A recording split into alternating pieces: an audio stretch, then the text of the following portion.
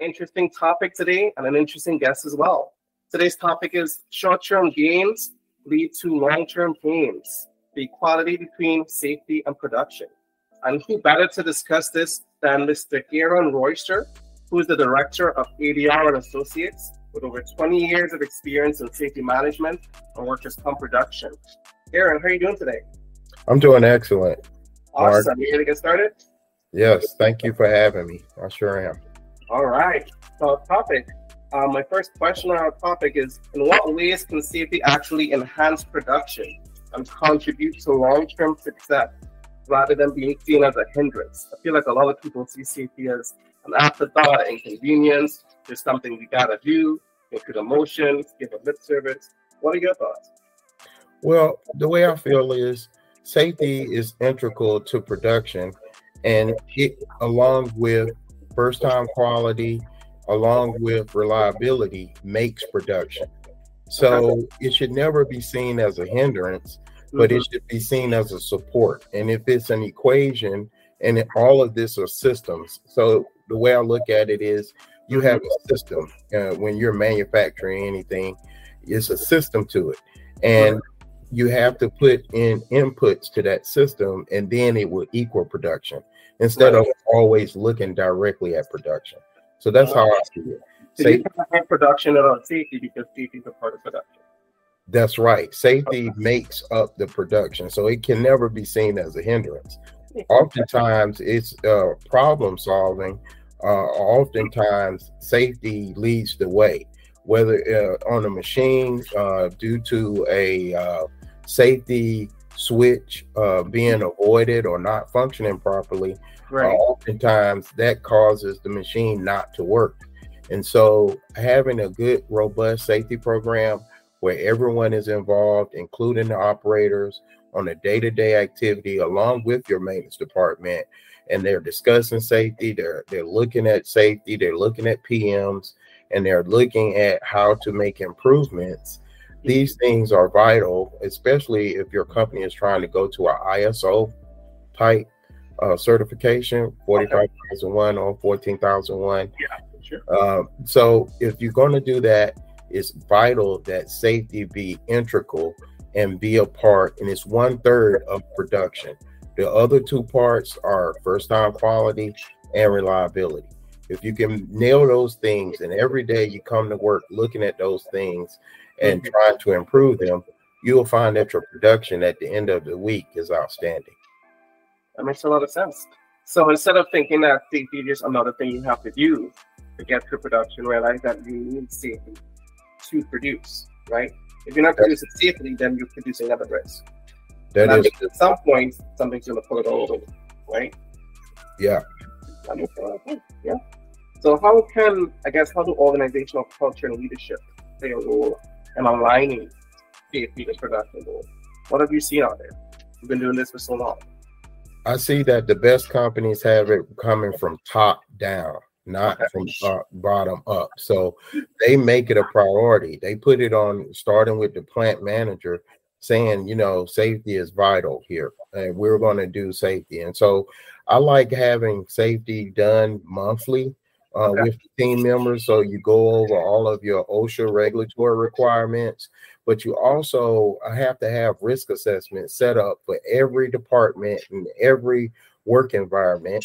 And that's part of what they do on their day-to-day when they're looking at their OA operating output, that safety is a part of that. And so if it's nothing but making sure at the beginning of the shift, everyone has on their correct PPE, they're ready to go. And then during the day, if anything should come up, then we can discuss it with that work team leader or supervisor, having it, putting it on the board and doing what we call safety gimbals. And the safety gimbal would go get the whoever is the subject matter expert around safety, have them there with those concerns and do some problem solving. And so then, like a champion. Yeah, and correct those problems every hour. Make those corrections or ensure that those things don't continue to hinder your performance throughout the whole day. And so getting back to your question though, It comes from top down. The top management, if the plant manager says, you know what, safety is going to be on everyone's list, and it's going to be evaluated at the end of the year, and it's going to be evaluated not by injuries, but how much training is done, how many times the gimbals are done, how many times audits are done, and then how many times do we have our safety meetings and you attend them and you have safety corrective actions that you want to talk about and share. Make that the criteria, and that's the standard, and that's what you hold them accountable to, not injuries.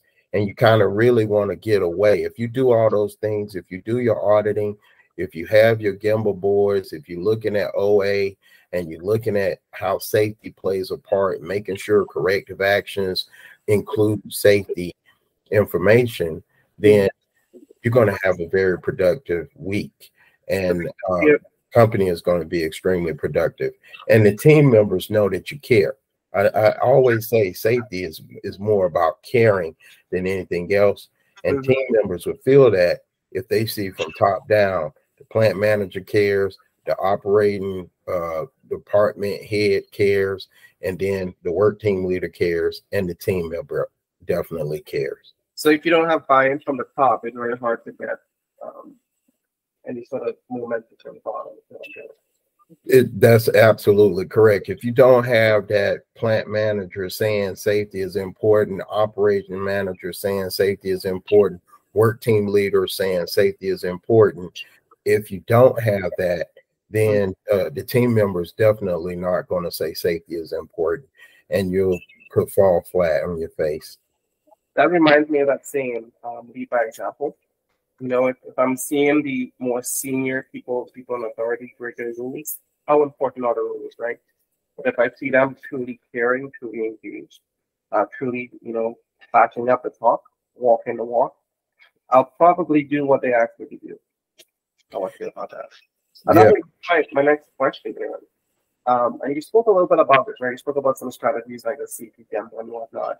What other strategies can be employed to create a balance between meeting production targets and maintaining stringent safety measures? And I use the word stringent very carefully here, right? Because obviously, if it's too strict, you end up being a safety problem. And that's not what we're trying to be. Yeah. So I'll say put in risk assessments in each department.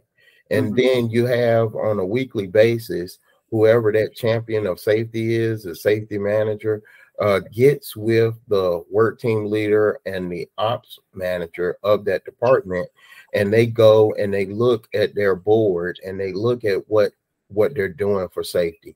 And if you don't do it on a weekly basis, at least bi-weekly, the work team leader should bring whatever it is that those safety critical items that they found that need correction, bring those to the safety steering team meeting and share it with the rest of the team members, because I often find that if something happens in one department, it's probably going to be replicated in another department.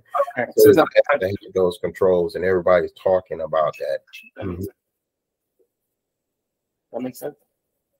And then the last part is to empower the team members, to let them know that they have the responsibility of communicating when things aren't right, so they can hold management accountable. Okay. Oftentimes, when you talk about, you know, safety equipment, the PPE, it's on the company to provide that to the team members, but the team members have to communicate when it's needed and not use stuff that's not in good repair. And so if we empower those team members and we praise them and thank them and recognize them in a positive way for turning in bad PPE or for communicating audit concerns, then we then kind of shape that culture that you want of identifying things that need to be replaced before an incident occurs. What have you done in the past to increase or encourage employee feedback? Can you give us some more examples? Sure. Recognition programs. We used to give out, one thing we used to do is give out a trophy. We had what we call is the broom, and then we had another trophy called the opportunity. So the broom went to the department that had the best compliance record and the best housekeeping. And then the opportunities trophy went to the department that had some opportunities. And so it was a pig, and they just didn't like the pig. And oftentimes what we found is the team that received the pig the next month, they were getting the broom. Because they were motivated. I mean, it was a peer on peer type of thing. They really cared about, I don't want to be recognized with the opportunities, but more so with the golden broom. Yeah, they're kind of like, we're going to catch me slipping again, right? Yeah, and it didn't cost the company any money to recognize great behavior and recognize team members that are doing things the way that they want them done. And you will find the very best years in safety also equal the very best years in production, especially when you focus on quality and reliability. So if you get your very best years of safety, quality, and reliability, there's no doubt in my mind it's going to correlate to the very best years of production. It always does, because those are the things that stop you from being productive. If you're having to remake the items over and over again, you're losing money. And then, of course, if people can't depend on you providing the product to them when you say you are, you're going to lose customers. So it always equates to the very best years in safety, quality, and reliability equals production. Never always looking at production. You never look directly at production. You changed my perspective here. Okay, so it's like a trifecta, like a stool that's holding up production. Yes, it's total. The three things make up that system. It's a systematic approach, and it's replicable, which is the big thing. And you can always do it, and you always focus, and then you bring in those gimbal walks, not only talking about safety, but talking about bottlenecks, more talking about what's stopping my production. And it'll be amazed as you bring in that safety expert along with your maintenance team, and you can brainstorm, of course, with your continuous improvement manager as well. And these are the ways that you can clear up those bottlenecks and ensure that those three things are being done and being done in a productive way. And then, of course, you're going to get your production. So it's almost like you need everybody's input to really see things differently, right? Everyone has something to bring to the table that might improve the production. Right? That is correct. I think that's a great idea, having stakeholders from every department or representatives from every department coming together. It kind of plays out a lot of that silo nature that departments tend to have at times, where they're operating independently. Right? Both in some communication and transparency.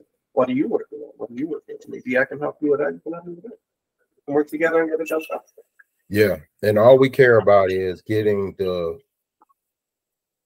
safety, quality, and reliability. And if everyone is working on those at the same time in that collaborative environment, you have a very successful team. Well, that brings me to my last question. We spoke about balance, right? How has the balance between safety and production evolved over time? What future trends are anticipated in aligning these key critical aspects of any business or profitable one anyway? Well, if you look at it, before 1970, if you got injured, you were fired. You just quit. And then, of course, the government stepped in because it was the mistreatment of the labor force. The bigger companies just continued to move forward. And then if you even tried to sue them, you didn't have the muscle to keep up with them. And then eventually they would get to a court that you couldn't work in. And so your court case was lost. And so a lot of times team members never really cared about OSHA until OSHA was formed. Occupational Safety and Health in 1970 and signed into law by Richard Nixon. And with that came the ability for workers' comp to ensure that the team member got their just due. They got their payment. And so they got their payment, and then companies say, well, how can we prevent having these high workers' comp costs, i.e. safety professionals were born. And so how does that equate to the whole productivity model? Initially, it was seen as a hindrance, because this person got hurt and so they couldn't work and so they fired themselves. Now it's you get hurt and we have to get you to the very best medical treatment and get you back, but we've lost a lot of money with that injury, and so that could take a small company under. So you always want to look at how it has evolved. Now we're looking at 2023 where lawsuits are the norm, but workers' comp prevent a bunch of the lawsuits because they have to get the team members paid their medical treatment, and then if you should lose a body part, you're paid out sufficiently for that through workers' comp. And the only way that the company can get sued is to have poor safety, right? Because if the OSHA comes in and they say, yep, this was a willful act by the company, they didn't train the team member properly, therefore he didn't kill himself, the family now has a way to hold a company liable past workers' compensation. So to me, that's the biggest thing, that safety in caring for people should want to train them properly, ensure every day ergonomically that they're being doing things the correct way so that you can get that good safety, quality, and reliability, but also that it works hand in hand to equal production, and it's not seen as something that you could get fired for. Oftentimes, team members don't want to report incidences because they think they're in trouble.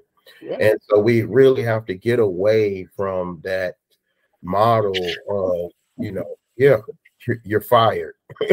You just hurt yourself, you just fired yourself. And then back in the old days, it was people lined up outside to come in and get a job.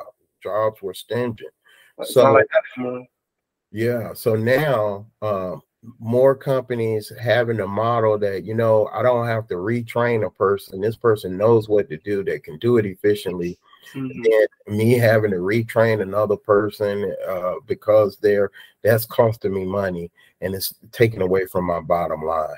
So the fact that safety is now an integral part of a systematic approach, and that not only because of legal requirements, but because you care about the people that's making you a bunch of money, hopefully, you will do the right things by them.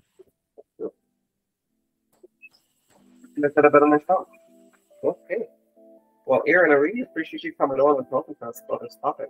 I think it makes a lot of sense what you're saying. It's definitely a balancing act, but people tend to forget that safety is a really crucial part of production. It's not an after effect. It's not something by the way. It needs to be included and put into the equation from the jump. And because if you have people that work safely and they're happy when they come to work, they tend to work harder, they can work more consistently, they tend to be more productive. Right? But when you have people who are getting injured or your employees are being exposed to hazard, they definitely destroy things around, they destroy that safety culture, and people feel discouraged. They don't even want to stay there very long. They just here to get a check and take care of themselves. They don't listen to anybody.